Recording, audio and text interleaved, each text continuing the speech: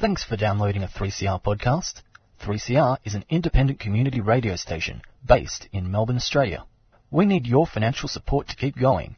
Go to www.3cr.org.au for more information and to donate online. Now stay tuned for your 3CR podcast.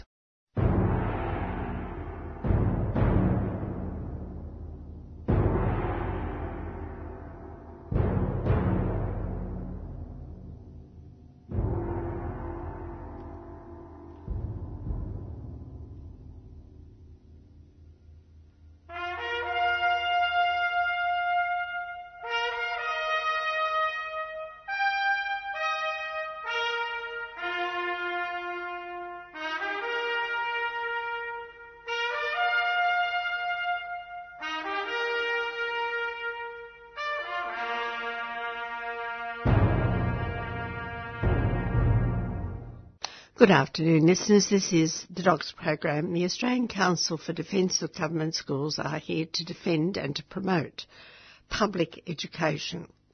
It is the cornerstone of our democracy, and it should be public in outcome as well as in entrance. We believe in it being publicly accessible to all children, students that is, and teachers and cleaners, you name it. Any employee in our public schools should be given freedom of entrance with no discrimination attached. And on the whole, they are.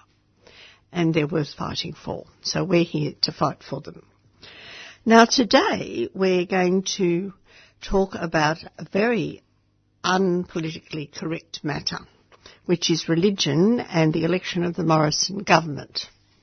Because the religious people, or certain numbers of religious people, are out in force now that the election's over to say that they were responsible for the election of the Morrison government.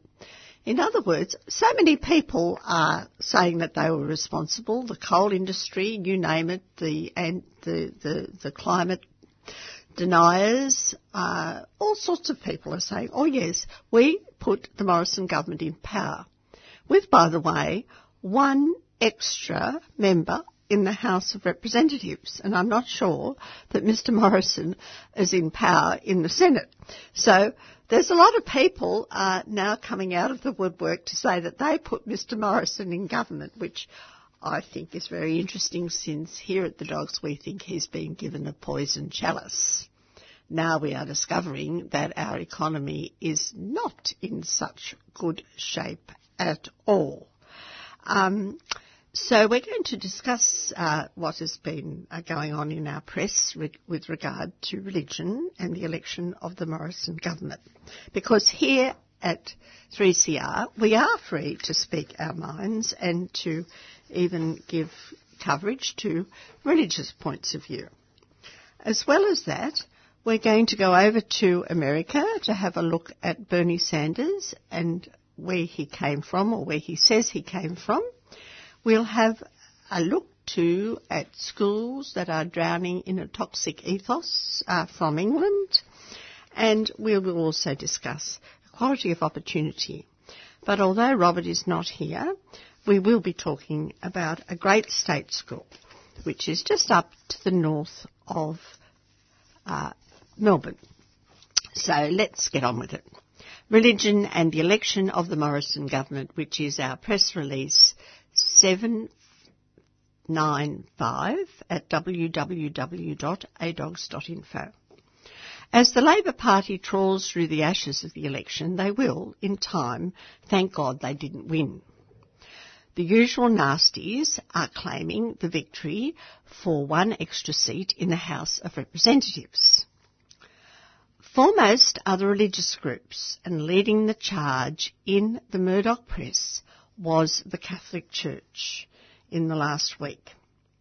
So here we are. First of all, we find that the Catholic Empire fights back with Dallas McInerney, the Chief Executive of Catholic Schools New South Wales, who wrote an opinion piece in The Australian of June the 4th. And he entitled it, "Thank God for Catholic Schools. They save billions." Now, he claims that this was a fact-filled answer to the research done by Save Our Schools and used by the Fairfax media and teacher unions in the election. It was also used by the dogs, and we stand by this research because we've been looking at the My School website also. Now, even the old chestnut story of the Goulburn strike was used by McInerney.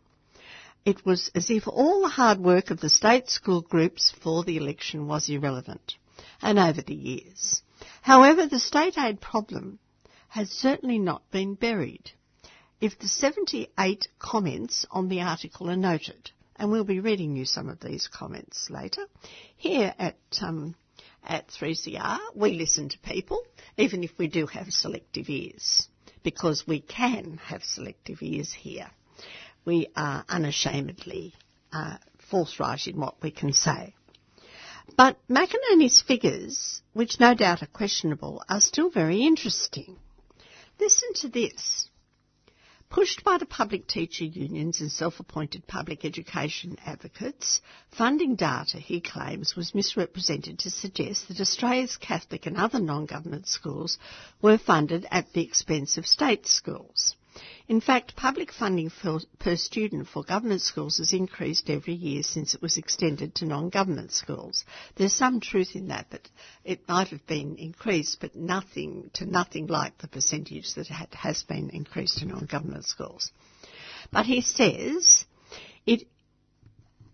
thankfully, both major political parties have already moved beyond the argument, and on this issue the Coalition and Labor, which won 75% of the primary vote between them, are on a unity ticket. So the boots are out and they're being put in. And then have a look at his figures.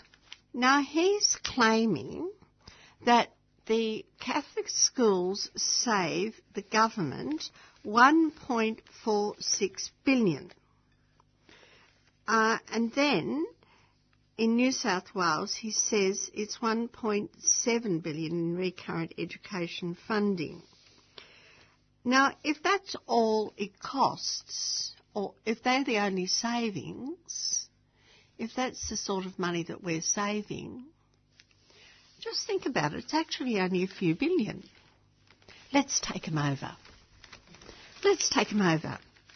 His figures are indicating more and more that they're not saving us all that money. In sheer hard factual terms, when you look at the whole budget and how much, in fact, it is costing it to educate all the children of Australia. If it only takes a few billions to solve the state aid problem and put all our children in public schools, leaving the rest to be independent, let's do it. Now, the second article was in the Sydney Morning Herald, and it was written by Julie Zigo, and we've given you the place you can go to read the whole article. And it's called Gotta Have Faith. Religion was the sleeper issue we didn't see coming. Do you remember Morrison saying, "I will burn for you"? Now, people who weren't religious or weren't his sort of religious took that to mean burning coal. But they were mistaken. This was not code for coal evangelism, but a phrase that's employed by Pentecostal Christians as they hold up their hands. You know, you see them in the mega churches, denoting strenuous service for Christ. And not all ears were attuned to his pitch to the faithful out there in the so-called Bible Belt. And the faithful in the Bible Belt, particularly the ones that send their children to so-called Christian schools, and please mention that I am calling them so-called Christian schools, are now claiming that they rose up on May the 18th to re-elect the Coalition.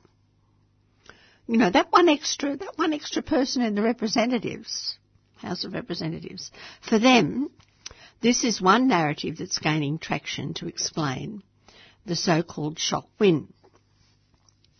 Now, if you can still trust the pollsters, there were correlations and overlaps between the seats that swung heavily to the Coalition in Queensland and Western Sydney. And they weren't all Christian, by the way. The census data showing higher than average rates of religious affiliation and the electorates that registered significant no votes in the same-sex marriage plebiscite. Christian Schools Australia had also effectively urged a vote for the Coalition. It's not only the Catholic Church that tells people how to vote from the pulpit.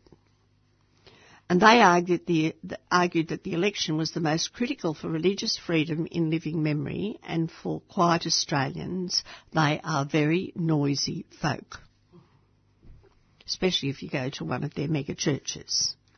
Now, these people are pushing for religious freedom legislation so that the so-called Christian schools can discriminate against pupils and teachers who don't fit within their religious, sexual or any other guidelines. Well, DOG's position, and we are not anti-religion and certainly not anti-Christian, is that they should be very careful what they wish for. Christians in Australia might find themselves being discriminated against by other religions that are even more dogmatic than themselves. And back we go into the vicious religious wars of the murky, murky past. There is nothing as bloody as a religious war. There is also a question whether the government can legislate about religious matters. It is not one of the powers listed in Section 51. Our founding fathers, who didn't want Section 116 put into the Constitution, argued that there was no need for a religious freedom clause because the Commonwealth does not have power under Section 51 or any other section of the Constitution to legislate on religious matters. And there is always that Section 116 because some founding fathers knew that the state aid problem could raise its head again. It's there sitting in the wings. You never know what a High Court will be forced to apply it as it was intended. Namely, it was intended to separate church and state. Now, the third article is the most interesting.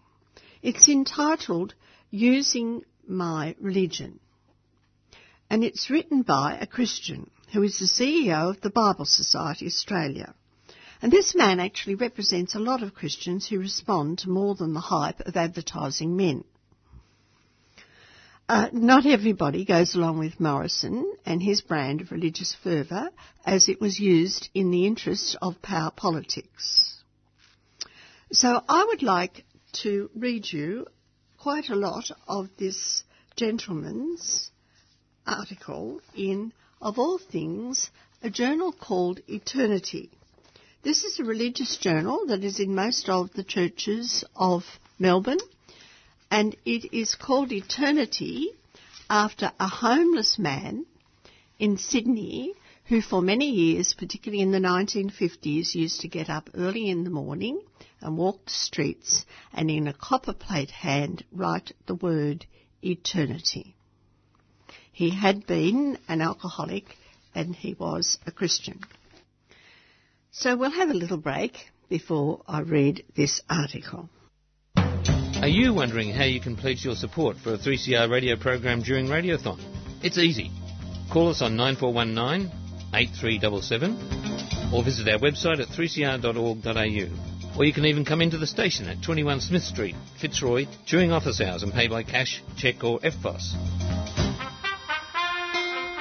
Or simply post us your cheque or money order to PO Box 1277, that's PO Box 1277 in Collingwood 3066. And thank you for being part of 3CR's annual Radiothon.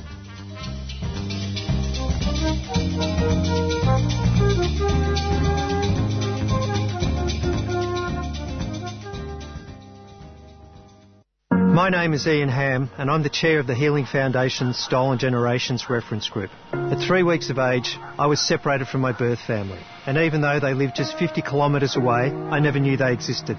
I never met my mum, and it pains me to this day. There are thousands of Aboriginal people just like me, and our stories have never been heard. These stories form the basis of Australia's first Stolen Generations resource kit for schools. To download the kit, go to healingfoundation.org.au. A 3CR supporter.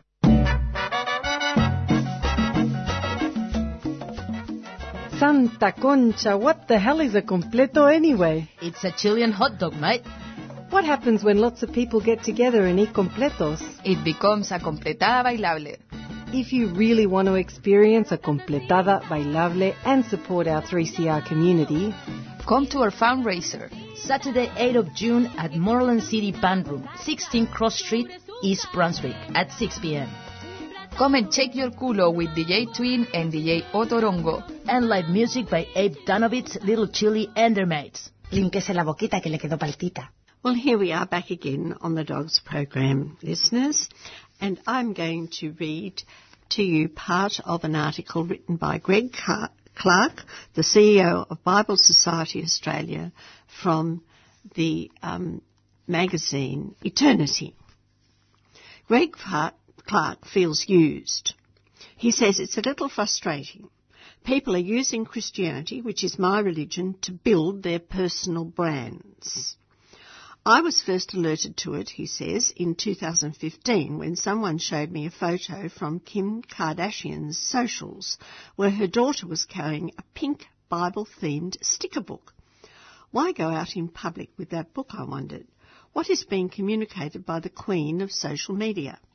Perhaps having a portable Sunday school lesson as a sign of being a good mother. Christian virtue signalling. I really don't know. While I've been writing this, I've also discovered that Kardashian and husband Kanye West have just welcomed a fourth child bald by a surrogate and have gone biblical, according to the press, and named her Psalm West. Maybe the biblical connection goes deeper, I really don't know.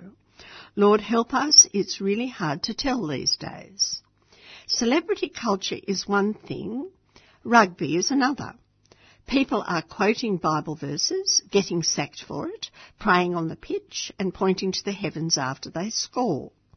Then there's politics. Prime ministers are citing theological beliefs in their victory speeches after debating held during their election campaigns. Even dead politicians who describe themselves as profoundly agnostic are being commemorated with scripture. The golden bowl is broken, wrote Blanche D'Arpolge in her statement on her husband Bob Hawke's death, quoting from Ecclesiastes. I do hope she did so deliberately to invoke that wonderful passage about remembering your Creator in the day of your youth, something Hawke did before losing his faith. Stanley Fish, the literary critic, was asked in the late 90s what theme would define the 21st century. To everyone's surprise, his immediate reply was religion. He's been right thus far. From September the 11th, 2001, when extreme Islamic beliefs led to the epoch-making events of that day, religion has occupied centre stage in world affairs. But at that time, religion was being seen as the problem. It poisoned everything. We'd be better off without it, was the cry. Something has changed as we head to 2020. Religion is returning, but in an unpredictable manner.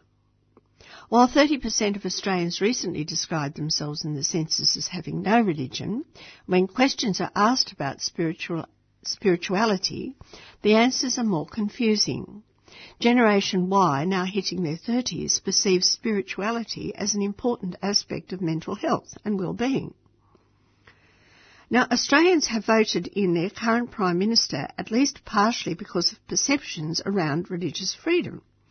And this is not the old folk. It's better correlated with lower income groups, which include young people, and multicultural sectors.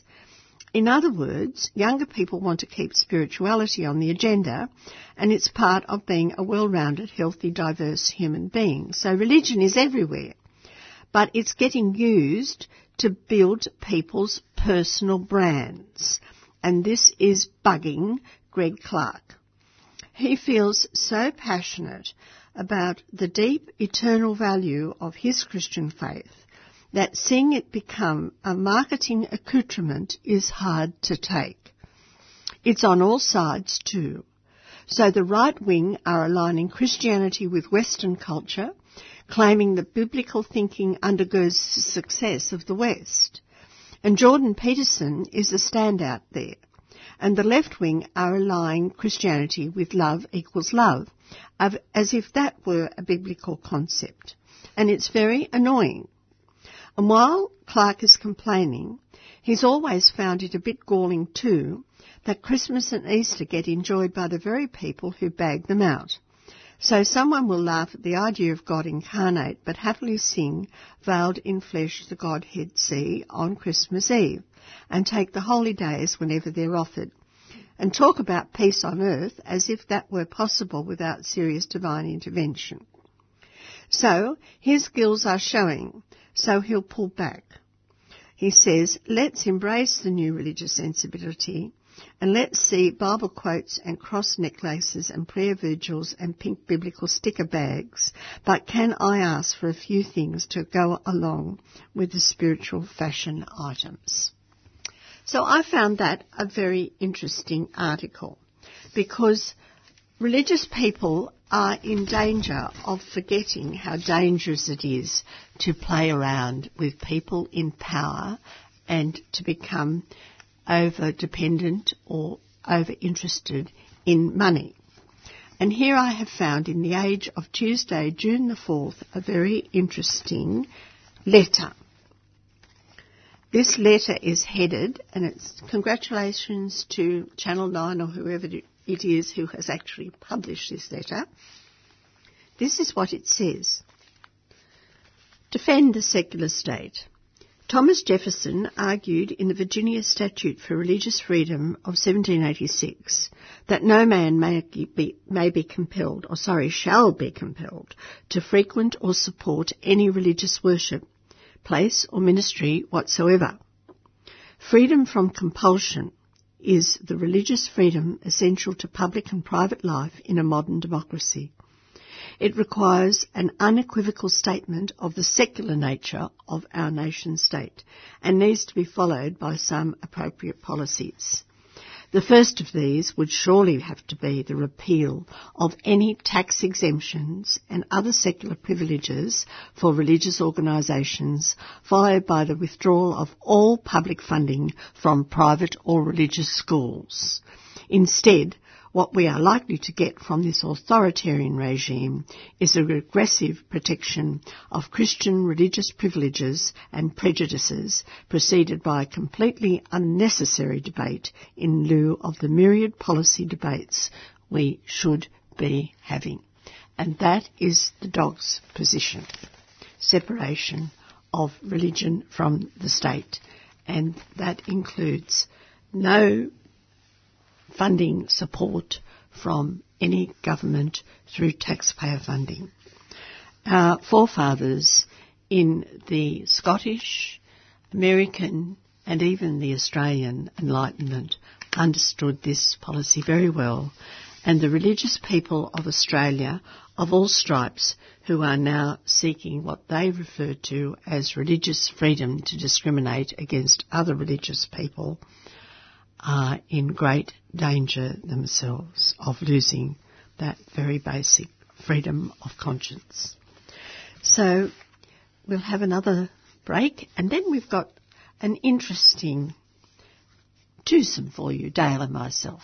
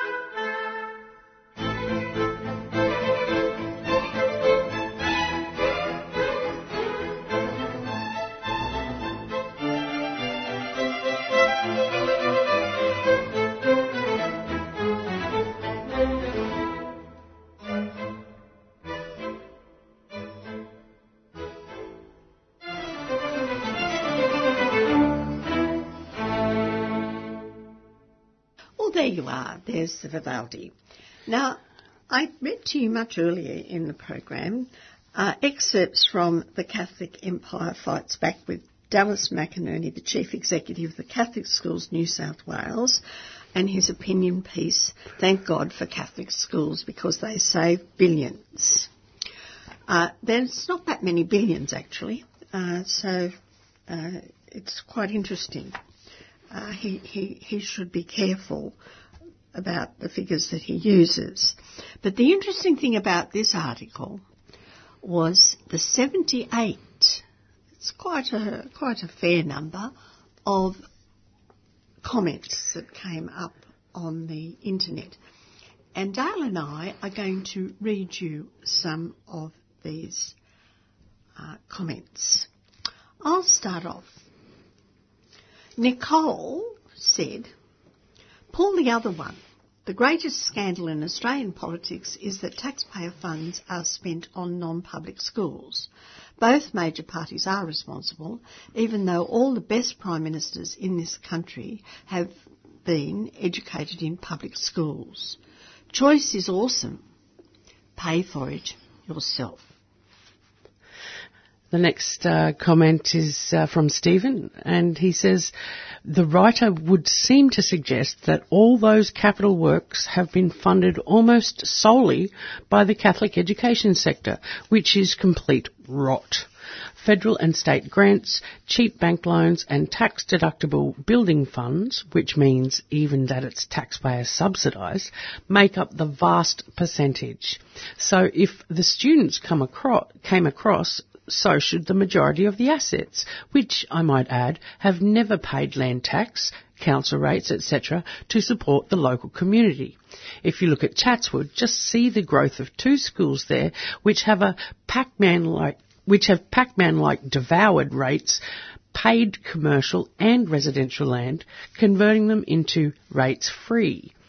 Using that very tired old story about the Goulburn Dunnies, and as a product of the system I remember well, the poorly maintained loos in the 70s and 80s, would make one wonder why the school, read the Bishop, felt that atrocious conditions were okay for their students, and how hundreds of families couldn't stump up enough cash for a renovation rescue. Well, that was a very interesting one, wasn't it?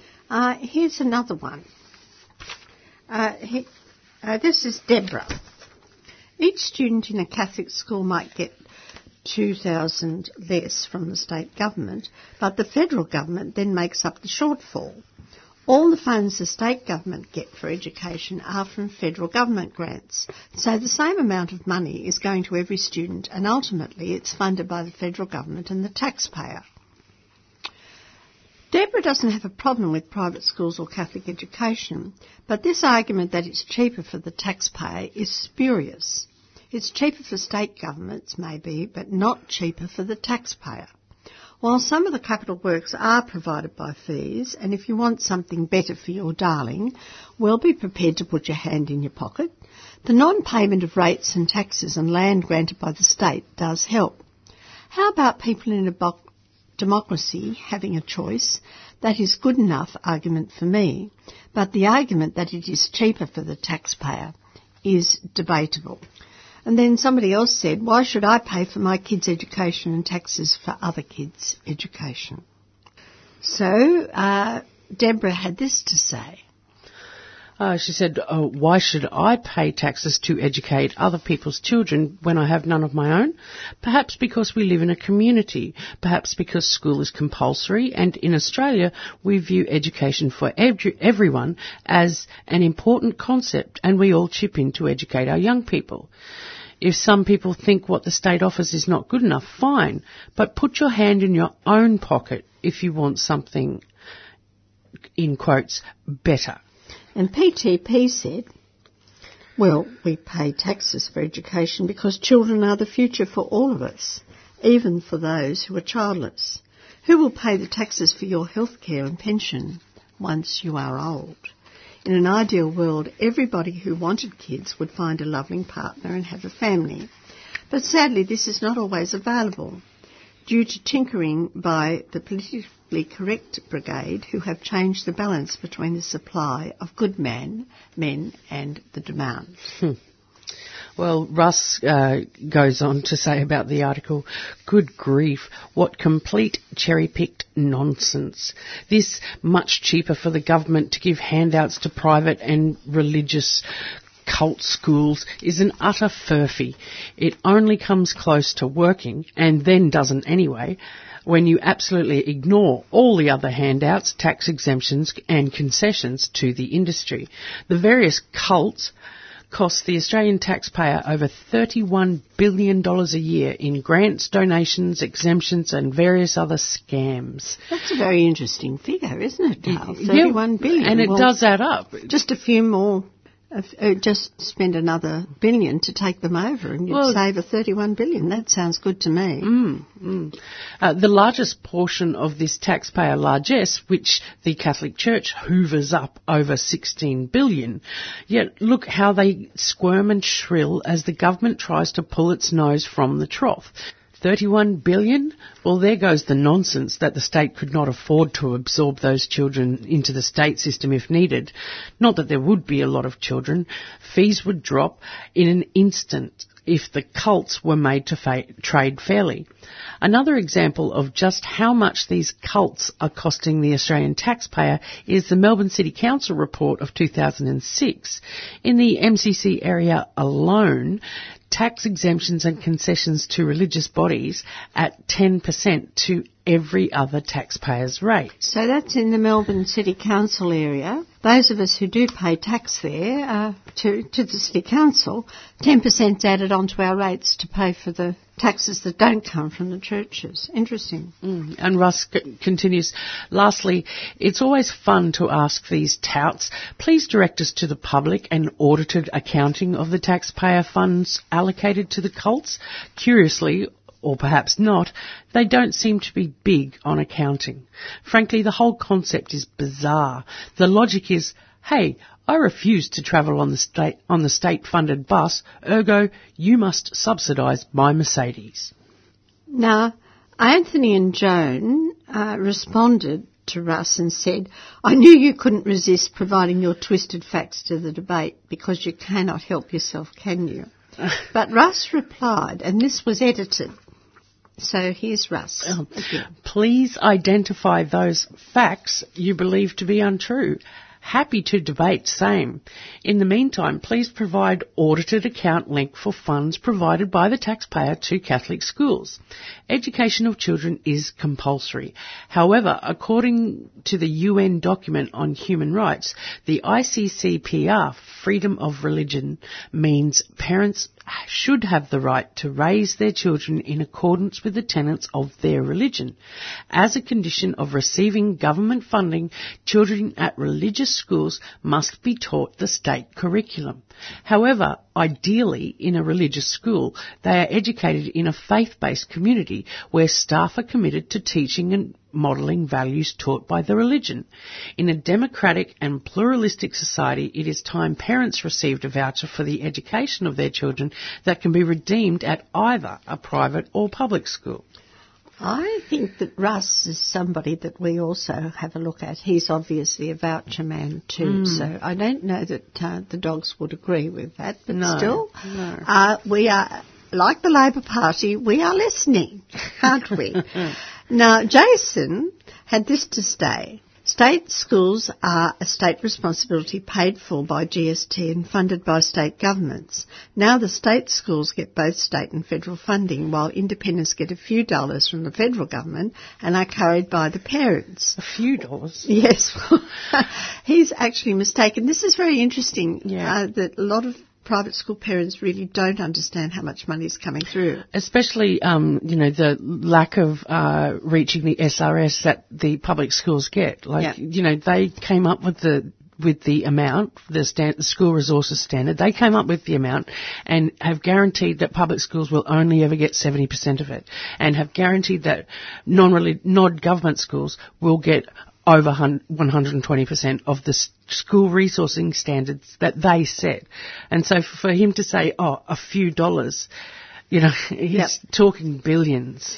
Yes, well, we'll get a minute to the answer, because there are people involved in this discussion who had their facts and figures, but Jason just wanted to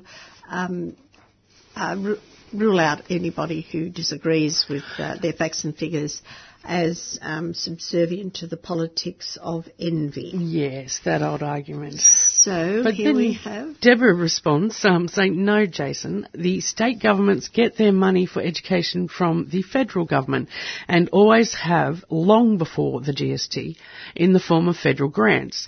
The GST is just an additional source of money for the federal government to give to the states.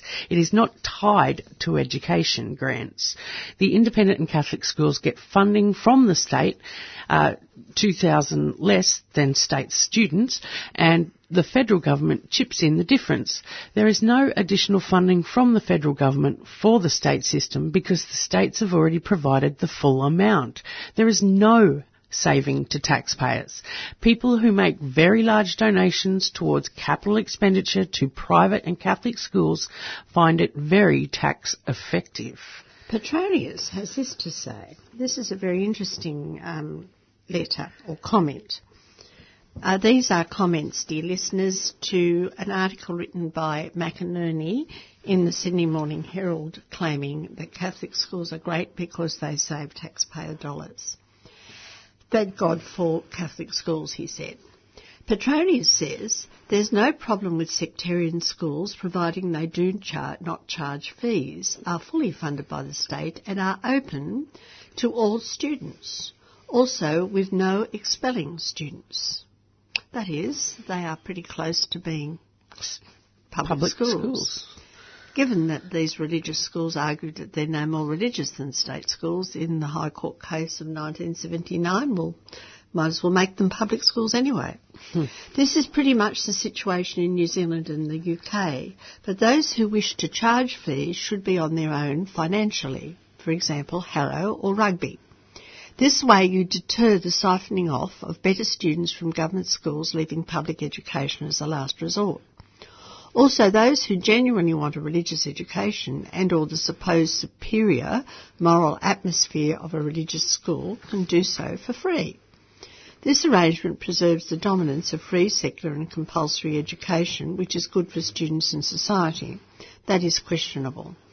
The present education system is a dog's breakfast, set up by thoughtless politicians in the 1960s and 70s, and typically Australian in its she'll be right mate style. Trevor says, the calculation from my school reveal more than a few ironies. We looked closely at Goulburn, New South Wales, the place where state aid to non-government schools symbolically began when Catholic schools shut their doors and sent all their students to the local government schools. If this happened today, it would now cost only 1% more to educate all Goulburn's Catholic school students in government schools. and see Chris Bonner and Bernie Shepherd. Yes, the Save Our Schools people have done some tremendous research, and McInerney is, in his article, really responding to the facts and figures that are now out in the open. So that was a very interesting one. Have you had enough yet, Dale? Do you think there's some more interesting ones? They just, it's the same rhetoric, isn't it? It's the same rhetoric that I suppose enables people to ignore the entrenched inequity, isn't it? Yes, there's another very interesting group of comments which deal with whether or not Catholic schools discriminate and divide our children on the basis of tribalism. There's a comment from George which I find really quite worrying, and I think any state school teacher who has had to teach a child who has been expelled from certain kinds of private schools would also find this worrying but would understand it. George says, pity the teachers and the police for being unable to use the cane on delinquents. At least the private schools have the advantage of being able to drop kick miscreants into the unfortunate public system. It does not take much for an oppositionally defiant kid to disrupt a class, and present psychotherapies are highly questionable. It's kind of problematic, isn't it? It leaves a bad taste in the mouth. Absolutely, because that's the exact sort of social segregation that entrenches ideas of inequity, and how I always balk when I hear adults judge children. Yeah. The good news is that there are many, many state school teachers who have wonderful classroom abilities. When they are actually in the classroom, they do know how to deal with the child that has problems. And that is the skill of a good teacher. And because all children are in state schools, it is the state school teachers who develop and who have these wonderful skills so that these children very often become quite important people in our community. And to label a child a miscreant is, it's like when we talk about the lack of capital works in public schools. A child really knows how society feels about them when their building has a leaking roof. It does not set the child up to be a great contributing member of society as an adult if they already feel othered from the get-go. Well, is he talking about all those Aboriginal children who are almost 100% represented in those terrible places up in the Northern Territory, where they are treated like criminals before they have even got out of childhood? And it's this system that creates that environment. It doesn't do anything to help it. So he's just worried about keeping his child. That whole argument, the difference between educating my child and the education of the children. Well, here's just a few of the last ones from Ambrose Raven. Would you like to read that? Sure. Ambrose Raven says, observe once again how a politically powerful sectarian school sector with a huge culture of entitlement of looting taxpayers' money to feed its growth and power naturally continues to focus much of the equity debate on decades-old media-assisted self-serving criticisms of the effectiveness of government schools. User pays is something that to them should apply only to others. Abused children are, of course, someone else's problem. Catholic lobby political power is camouflaged as a settled concept within Australian society that every child in this country deserved some public funding for their education regardless of the school in which their parents enrolled them, a citizen's entitlement. Catholic schools opposed the Howard funding model because the sector wanted to ensure sure its system was independent of the government sector, though lavishly subsidised by us, just as Muslim schools would wish to do. There you are. So you've got the entanglement of church and state, and that is the result. We are living with the result. I'd just like to finish up with 2 comments. One is from Meg, who reckons that the Catholics do a great job of educating the children in their care. It's money well spent. And Russ responded, actually, the Royal Commission was very clear on Catholic institutions and its care of children. Very clear indeed. Here at 3CR, we're prepared, like the Labor Party, to listen to. But we are not ashamed that we selectively listen, because here we are promoting public education. And we'll have a little bit of a break.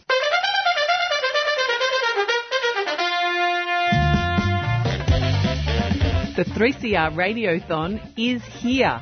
And this year, we're asking you to power radical radio. That's right. It's with your support that we're able to be independent, community controlled and focused on people rather than profits. Your support during Radiothon powers the station to give voice to hundreds of people and issues for another year.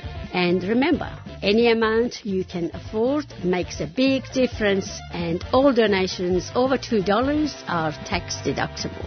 3CR Radiothon 2019. June the 3rd to the 16th. Power Radical Radio.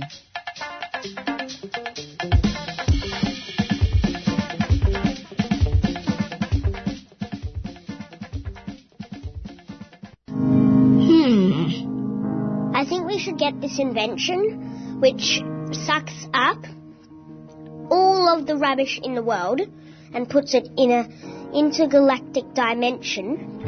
2040 is the latest film by award-winning director Damon Comeau and shows us a possible future we could have if we take on board all the best practice options available now to change our planet. Join the Out of the Blue team for a special fundraising screening of 2040 on Thursday 20 June at the Nova Cinema in Carlton.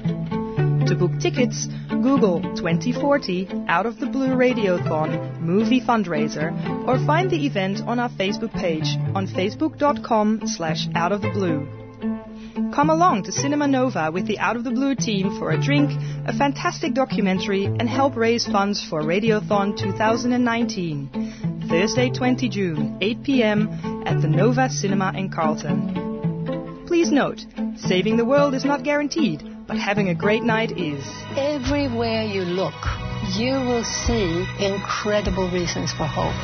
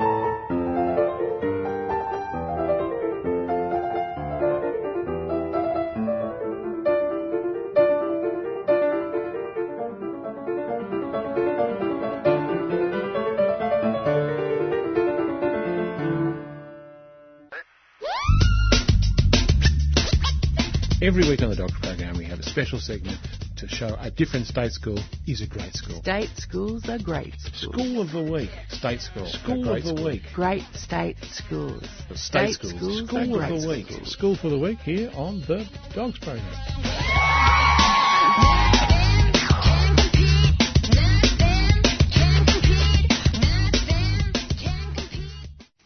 Now, I'm not Robert, and I'm apologising for not being Robert, but I think that our great state school and being positive about our public schools and the wonderful job being done by our teachers is perhaps the most important part of our job here on the Dogs program. And today I'd like to talk about a little school that I've been watching. I watch it almost every weekend, and I think, if I had children, still had children because mine are grown up, I would love to send them to this school. And it's the Whittlesea Primary School. It's been there for many, many years. It was built probably in the 19th century, I would say. And it's located in a very picturesque township just south of the Great Dividing Range, just down from Kinglake and all those places that were affected by the terrible bushfires in 2009.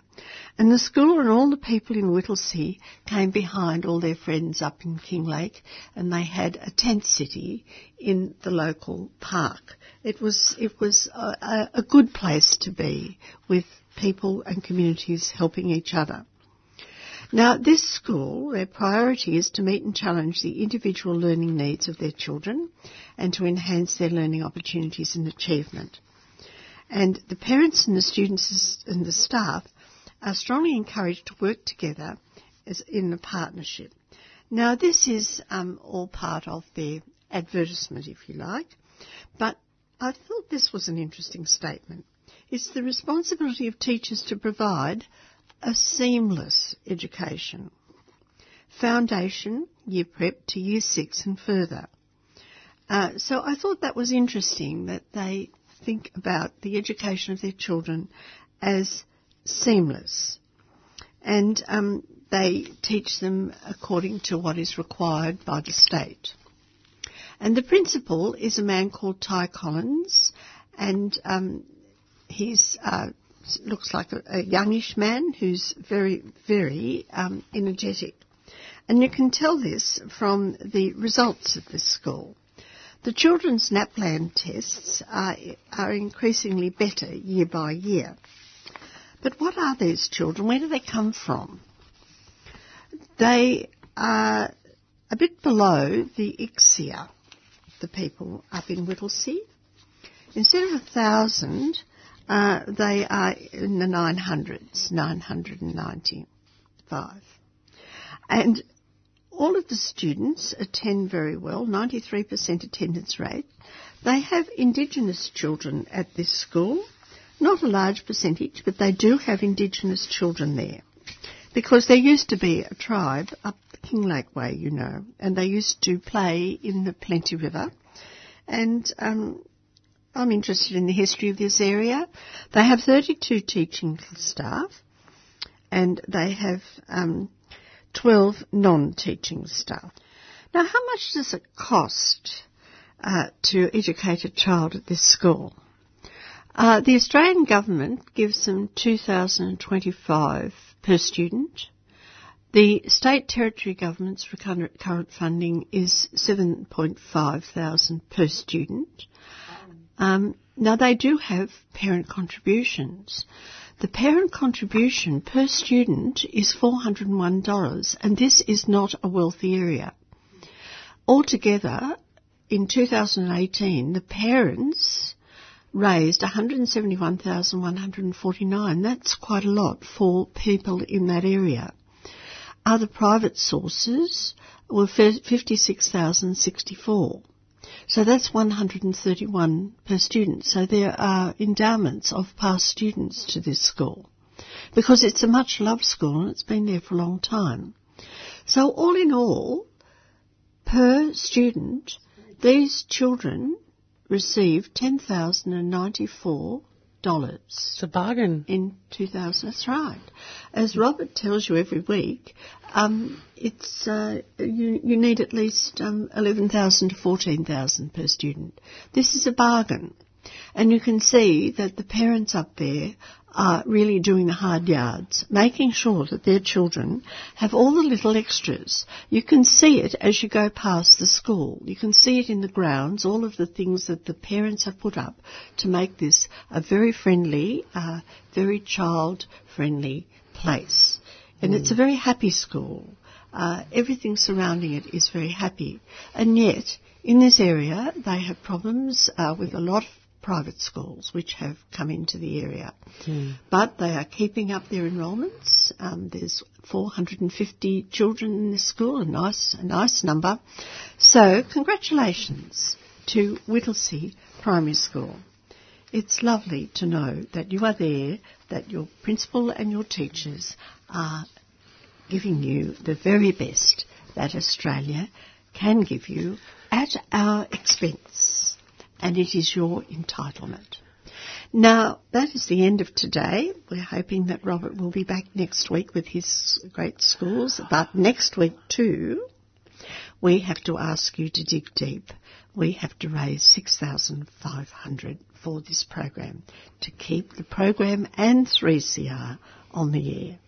Never before has 3CR been needed as it is now as we enter the Morrison government period. So that's it for today. So I'll say bye for now. And Dale will say also bye for now.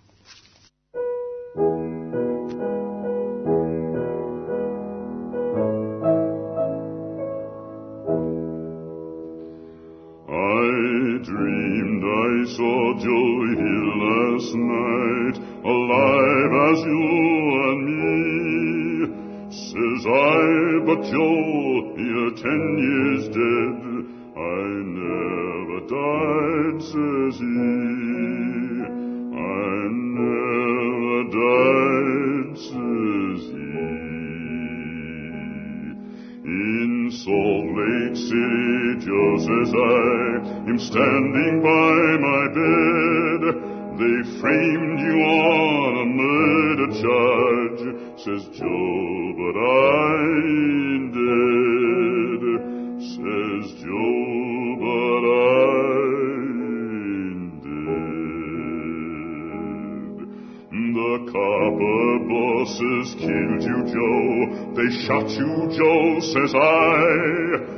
Takes more than guns to kill a man, says Joe, I didn't die, says Joe, I didn't die.